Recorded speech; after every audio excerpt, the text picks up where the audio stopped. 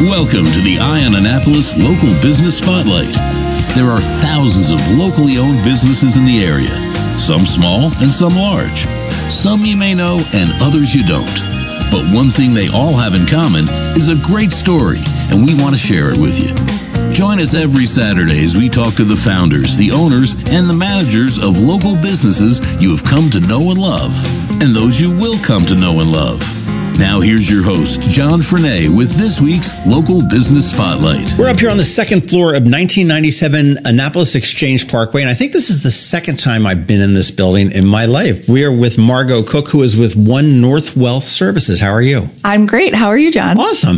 The last time I was here was with Evergreen, and I don't remember the full name of it, but Chris McCleary's company after he left USI and started another one, and it was I don't know if it was an investment company or whatnot, but I was up here one time, and that's about it. This is somewhat of a building that it's hard to forget because it's so big, but it's right across from the Annapolis Mall, just the other side between like Jennifer Square and the hospital. Yes, and the hospital owns it, actually. Oh, do they? Yeah, the hospital owns this building, and up on the upper floors, they have marketing and finance and some communications folks. I don't think I knew that. Yep, yeah. I knew they owned the property behind it because the hospital does, or has done in the past, their Denims and Diamonds in the big old tent back there. Yeah, actually, the history of this building is pretty fabulous because this whole land was bought with a charitable bargain sale, and then they did a land lease for the person who originally bought the building, and then the building became the hospital's property. So it was a really wonderful investment by Chip Dordan, actually, the previous CEO. Yeah, way back when. We got way off topic here, but we are talking with Margot Cook from One North Wealth Services, and you guys are, in the most basic sense, are a financial planning firm located here in Annapolis, and we wanted to get to know a little bit about you. I mean, you said that you've grown up with Chip Dordan, so I'm presuming that you're local and you've been around for a while and you're not some transplant from like Las Vegas. That's correct. Although I did go away for a little while down to Miami for college and a little bit after, but I grew up in the Annapolis, Edgewater, Arnold area. So. Okay, cool. How did you get into financial planning? I mean, personally to me, that seems like the most boring thing in the world, but I know it really is not. Oh my gosh. First of all, I can't believe I'm saying this and people probably will be surprised, but I think it's so exciting. It's like the best problem solving job ever. People come in and they say, I want to do this thing, right? And I want to get there. And then we help them plan to get there.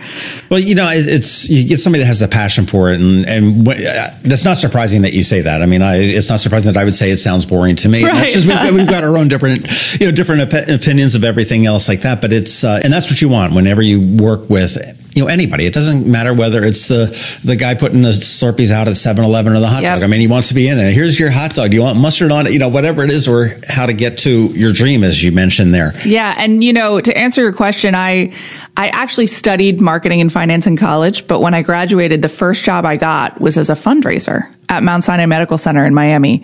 And I was terrified because I thought asking people for money just sounds horrible, but it was really fun. And so as I continued in the nonprofit career, I started to specialize in what's called planned giving, which is where you work with the financial advisor and the attorney to put together some sort of plan for giving now or later. And I met some really great financial planners. And that's when I finally decided to go back to the original plan for myself, which was to become a financial planner. And I wanted to be in this fee-only space, which is where we are at One North. Wow. Well, financial planning in general is fairly new, isn't it? I mean, my parents, I don't remember, and maybe it's because we didn't have gazillions of dollars, but it's, I just don't remember that. I mean, if, you had a banker that maybe told you what to do, or, maybe there was a stockbroker. Right. For investments, but it's changed. It has changed. So, we do both investments and financial planning, but one of the biggest changes that I've seen is that I think in the past with our parents and grandparents, there was a higher prevalence of the traditional pension. So now companies aren't really offering I'm not familiar with that term. Right. Yeah. I mean, it's really hard to find a job now that offers a pension, the federal government and the local government. But other than that, it's pretty hard to find one. So we have to save for our own retirements. we aren't having any company who later after we retire is paying us some calculation of our salary. Oh, okay, right. Okay, well that makes all the sense in the world. I mean, we've certainly got 401ks, but that may or may not be depending on how you're able to contribute. If the company has one, B, if they contribute to it, at what level they contribute to it, and if we're diligent enough to contribute as much as we need to. As we get raises, we tend to spend more. Right? That's human nature. So unless you're really purposefully saying, if as I make more money, I'm going to put more money away for myself, you just start to get more expensive over your lifetime, and sometimes you aren't saving enough. I guess who needs a financial planner is where I'm getting. I mean, is that something that everybody? I mean, and okay, you are one, so you're going to say yes, everybody needs one. But I mean, honestly, is that something that somebody with minimal assets should discuss versus somebody that's, just going to divorce Bill Gates and get $400 billion? Right. I would say everyone should talk to one to a varying degree. So there are some people that come in and I can solve a problem for them in one meeting. They can say, I really just want to understand if I have enough for retirement at some point, when that might be. And we do like a cash flow planning session, right? One session. That's all they need. There are some people who need a full comprehensive financial plan. And then there's some people that just need investment management. So almost everybody needs an engagement with a financial advisor to some degree, but understanding what you actually need and having someone not oversell you is the important thing. Mm-hmm. And also, some people hold themselves out as financial advisors, but they're really selling something, right? So maybe they're selling insurance. So if you go to them, they're going to say, the solution to your problem is this insurance policy, right? So keeping your eye out for how an advisor is compensated before you meet with them is really important. I know that financial advisors can be compensated on commission or fees. Yep. And the most basic sense is that somebody else pays you or I pay you. Right. And it's not too different from the travel industry I used to be in. And initially we were always compensated by the supplier, and that was a pure commission. And then when commission started to be cut and we couldn't make livings off of it, we turned around and we jumped into fees to supplement that. And it always presented a really tough thing. Who do I work for? Am I working for my travel client? Am I looking for the best deal there? Or am I looking for the best deal because I'm getting free tickets from the airline? Right. How does that work in the financial planning realm? So it's almost the same conundrum. There's basically 3 different kinds of advisors. There's fee only, which is what we are. There's commission only, which is the insurance salespeople. And then there's fee-based. Fee-based sounds like fee only, but it's very different. Fee-based is you're paid both by the client and you're able to sell things to the client and receive commissions. So it's very important, and I know some fee-based advisors that are absolutely wonderful and very ethical and always do what's best for the client.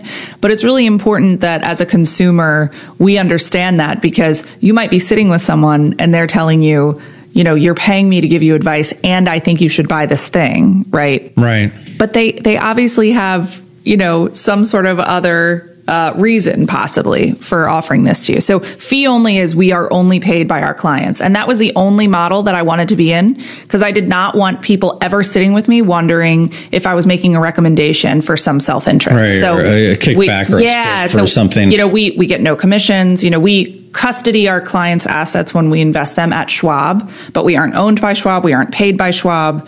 That's just a partnership that we utilize because we like their services. Well, so what happens to the commission? Does your client just earn theoretically more or just retain more of it, or is it rebated back in? Is that so? If we decide that a client needs insurance or some sort of other product, we help them shop it out to another advisor, and that advisor receives the commission, but we are the independent party that's the fiduciary for the client to say, yes, you do need this policy. Here's what I would suggest. Here's how I would suggest you put it together. And then that other advisor receives the commission. And when you say that other advisor, is that somebody within One North Wealth, or may it be totally Billy separate. Bob's Insurance and Indemnity? Or totally separate. Whenever a client needs something like that, we give them a list of at least 3 advisors in the area that we know and like and respect.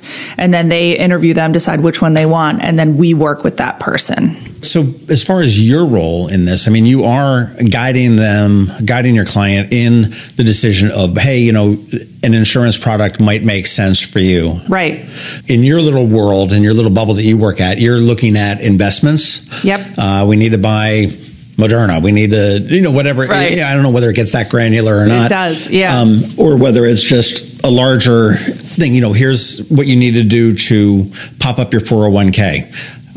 If you want to retire to this level and so on and so forth. So that's where you're like the money people. Absolutely. So we can tell people this is how much you should save and where for this period of time to get to your goals. We also can actually manage their investments for them. So we actively manage it. They give us permission to trade in their account for a fee, and we go in and, we allocate it associated with their goals and their risk tolerance. And we argue about it on a weekly basis internally with our investment team. So all of a sudden you sniff out some new company that your group of advisors, and I know that it's not just strictly the people that you listen to here at One North Wealth, but I mean, you've got Wall Street and everything else that's there. But somebody thinks this is like the next Apple or the next Berkshire Hathaway or something like that. You, depending on how your client has you set up, can turn around and say, hey, we want to get in on this IPO and see where this goes? Yes. So for those sorts of situations where something's more speculative in nature, that would only be added to portfolios for whom clients have more of a growth and risk tolerance associated with that. But we don't even actually call the client ahead of making the trade. We do all the trades at our own discretion. So we see an opportunity, we move a client in or out, depending on what we're looking at. And they see it on their monthly, quarterly statement, whatever it may be. We meet with them and talk to them about it as often as they want, but at least quarterly, to make sure that we're still moving forward in the right direction. How do you spot a good financial planner? Oh, goodness. That's a great question. I think my personal opinion is... You guys ought to get like tattoos or something. Yeah. Like ratings. Yeah. My personal opinion is I think that you can tell if someone is genuinely interested in the work that they're doing and genuinely interested in doing what's best for their client after like a 5-minute conversation. So when you're asking... That's the whole gut feeling. I mean, I can sit down with you over a cup of coffee and they say that in the dating world too. I mean, and we have a bunch of other advisors actually in our area that we think are great too. And so if we have somebody coming to talk to us, to interview us as their potential advisor, we'll say, if you're interviewing advisors, we suggest you talk to these people because they're great. Right. So if you're not going to be with us, be with somebody else that is we great. Respect this respected within the industry. Sure. That makes all the sense in the world there. When do you start planning for retirement? And again, is retirement always the end game with you? No, actually, we call it work optional.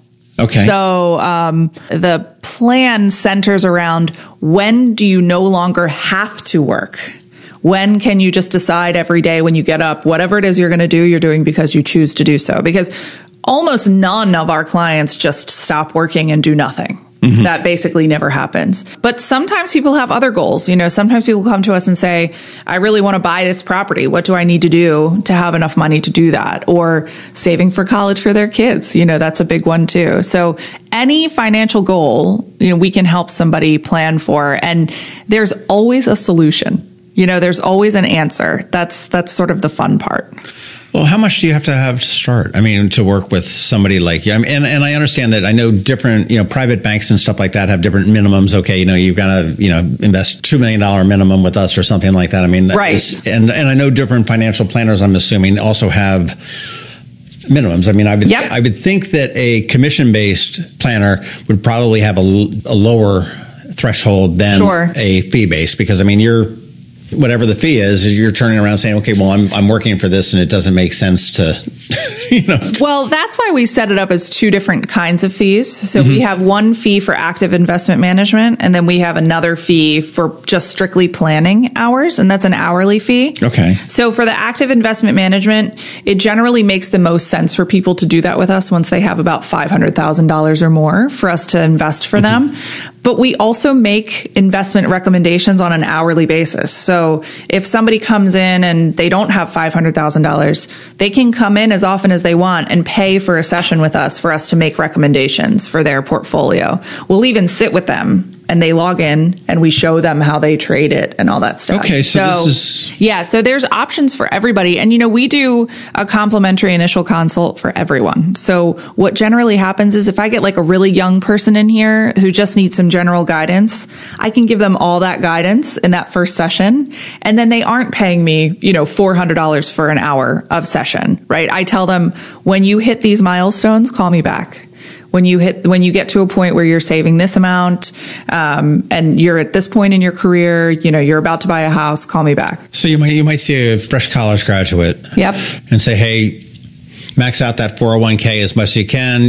Don't worry about your savings or whatever the advice may be. Yep. And when you have a life change, whether it be getting married, moving, job, whatever it is, let's reevaluate. So this is not a quarterly type of a thing. You may see them for 5 years. It's totally up to our clients, and we tell them we think you should do it this often, depending on their situation, but it's up to them. We don't have some, yearly fee or quarterly fee that automatically gets billed. We aren't in the business of surprise bills. Mm-hmm. So, we tell somebody ahead of time, That's think we Comcast can help you. Business for. Yeah, right. Exactly. Or surprise increase in bill. Right.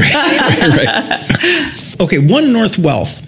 What's in the name? What is one? And the website is one, the number. Yep. N Wealth. So it's one, the letter N, wealth.com. What is in the name? Where does that come from? So that name predates my joining the firm, but I'll tell you what the history is. So have you ever heard of True North?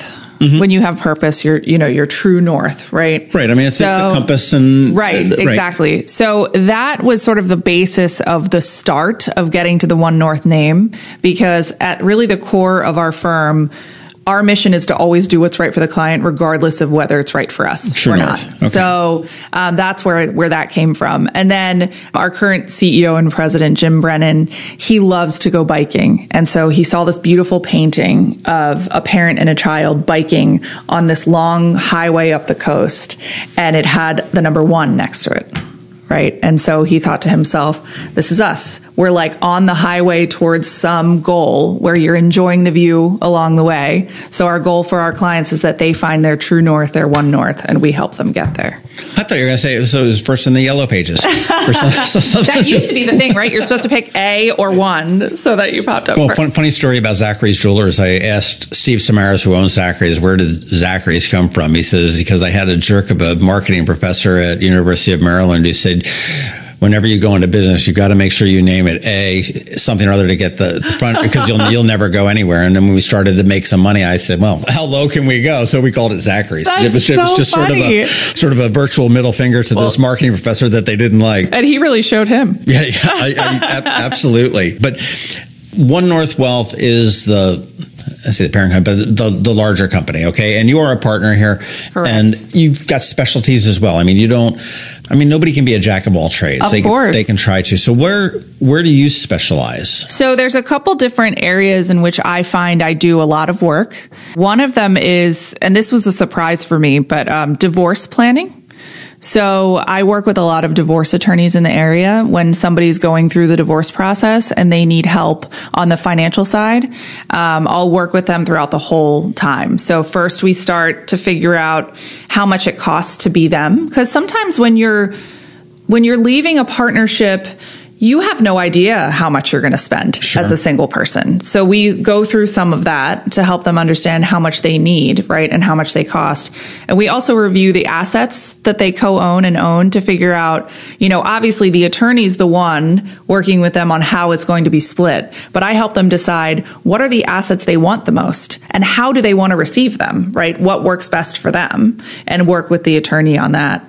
I do some expert witness work in the county, if they need somebody to take the stand and say, this is what this asset is, this is the difference between a lump sum payment and payments over time. And then I do some complementary divorce planning work for folks going through some domestic violence issues. So folks who, sometimes financial abuse is a thing. So sometimes somebody going through a divorce, they haven't had control over the finances. They don't know the finances. Their spouse has used finances to control them. So working through all of that. It's funny. I was reading an article. There's a website called Medium, which is just sort of, I subscribe to it, and it's one of the best subscriptions I have. It's just a really wide range of things. And I was reading an article about a seemingly young, not from a wealthy family woman, ended up marrying this high-priced CEO. And or high-value CEO. And said it was amazing that, the lawyers, and it was not just a prenup. It was the prenup, and it was the non-disclosures and non-disparaging agreements and everything else beyond and all of that. And then she said, and ultimately they are divorced, but she was going through saying that just, through the life, you realize that, just by marrying this person now, I've become a public figure just as that person is. And it's like, you've got wardrobe planners. Yep. That are saying, okay, you must always wear, red or yellow because they're cheery colors. You can't have this. You can never mention another competitor's name. And even in conversations, you got to figure out who you hang. And the whole life was managed. Yes. And, she was just going on and on about how just even security, it was, not important enough to have Secret Service like, Joe Biden or Michelle Obama or Melania Trump, but certainly not, just walking up Main Street in Annapolis at 2 a.m. after rolling out of Acme. Right. Yeah.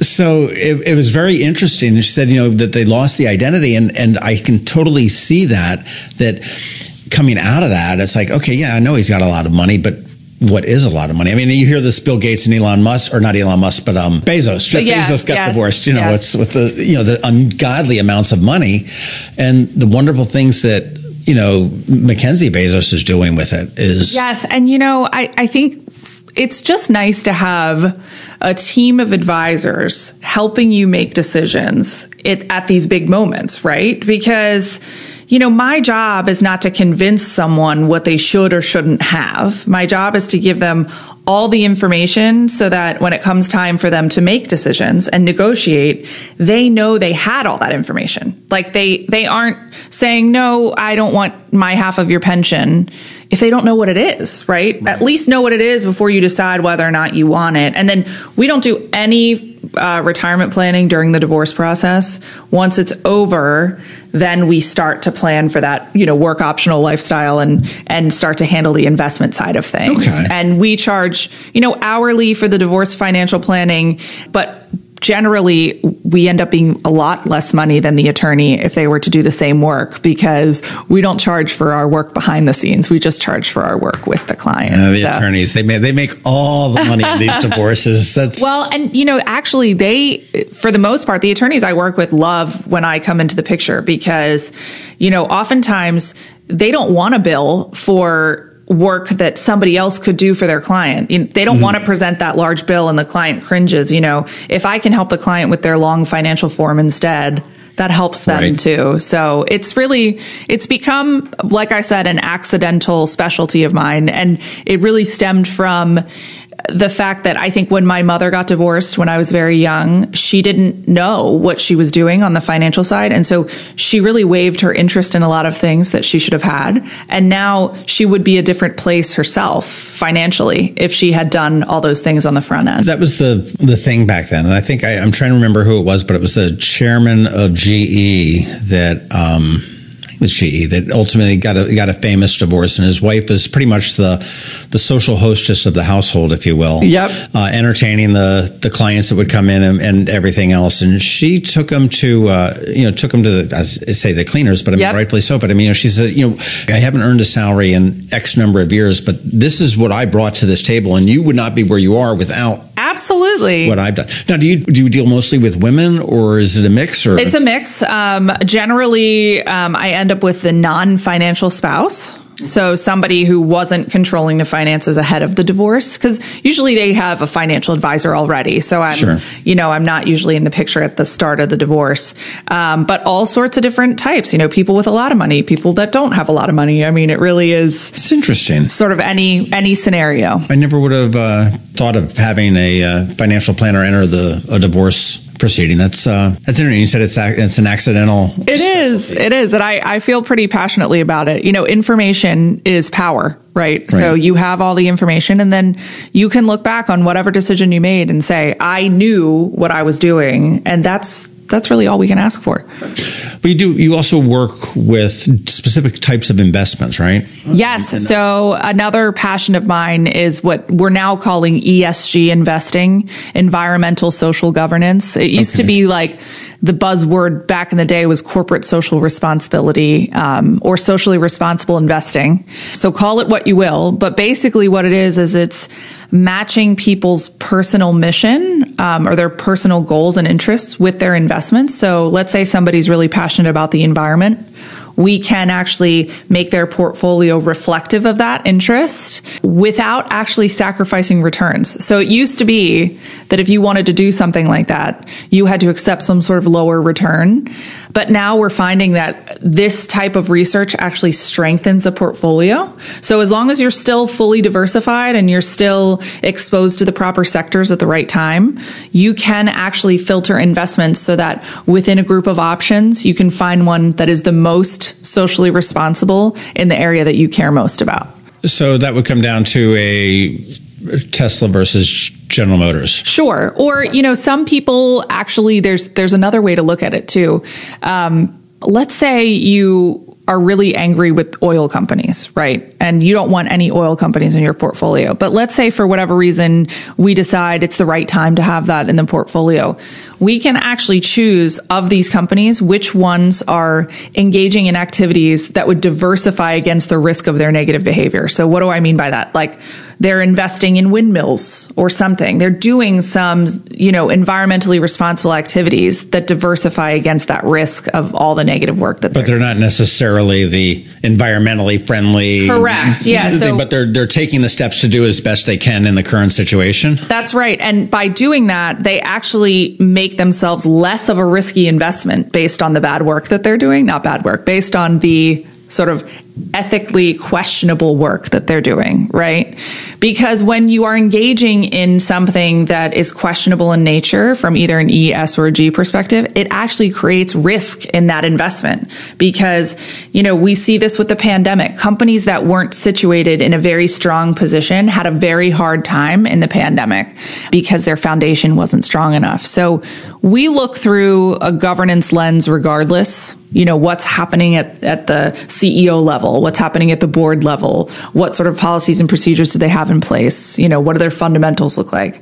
That's just a bottom line of what we do. But if a client tells us, this is really important to me, we can actually make their portfolio reflect that. Interesting. Now, are the days of the greedy SOB investor, I just want more money, gone? They're not, because some investors don't care about this, and that's fine. We aren't forcing it for anybody. If a client comes in and they say, I just want the absolute best portfolio, I don't really care about the ESG. I've got $100. I want you to make it. Right. Exactly. $1,000 in a couple of years. Yeah. We can, design a portfolio where we aren't looking through that lens, but generally we feel as though the governance lens is the right one to look through regardless, because it shows strength in that individual investment. So I think, to answer your question, I don't think that the days of people just wanting to make money are over, but I think that there is a large group of people that really want their investments to match their personal ethics, and we can do that.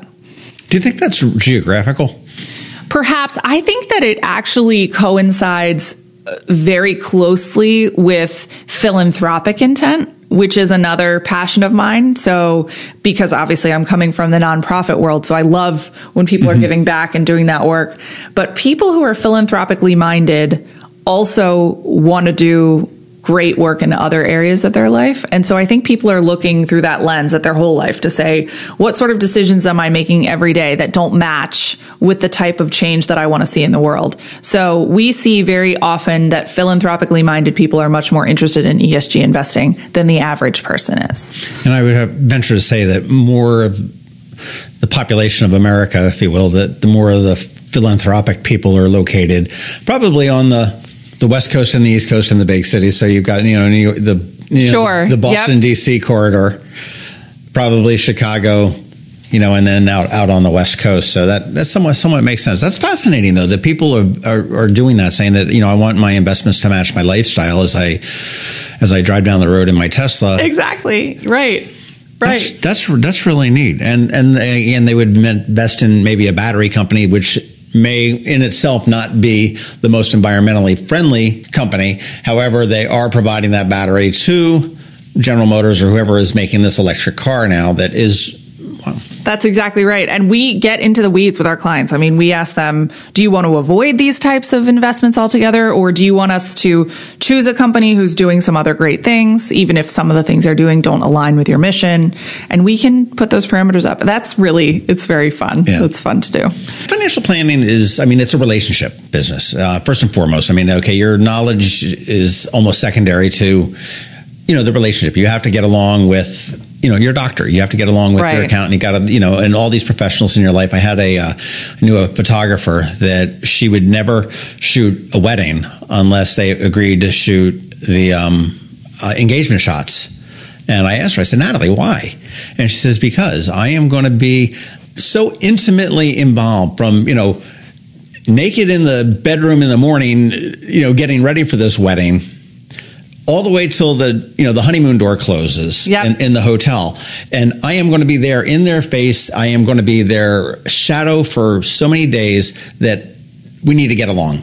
And do you find that's the same thing in financial planning? Oh, absolutely. I mean, when people come in to meet with us and our team, we first and foremost want to make sure they're a good fit. Right? Do they desire a team like ours? We really are a certain personality. We want to get to know all of our clients. We want to be there, they call us sometimes. I need a plumber. Who do you suggest? They become sort of part of our family. And some people aren't looking for that. They're looking for something else. So if we determine in that initial consultation that they aren't the right fit for us, or maybe they might think we're not the right fit for them, we'll give them a list of other advisors to meet with.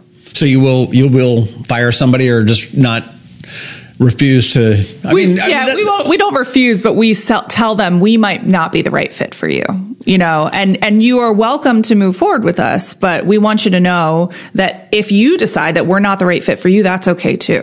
Yeah, that's a difficult conversation to have. I mean, right. I've talked to a number of businesses, and they're like, well, maybe you're not the right person to run a business. Right. I mean, you've got a great idea, but the execution is off, and that's what we're firing. Do you need help? Do you need a partner? And so on and so forth. So I understand that's a tough decision.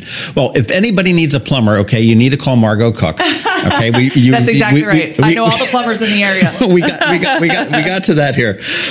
But you want to check them out at onenwealth.com. That's the number one, the letter nwealth.com.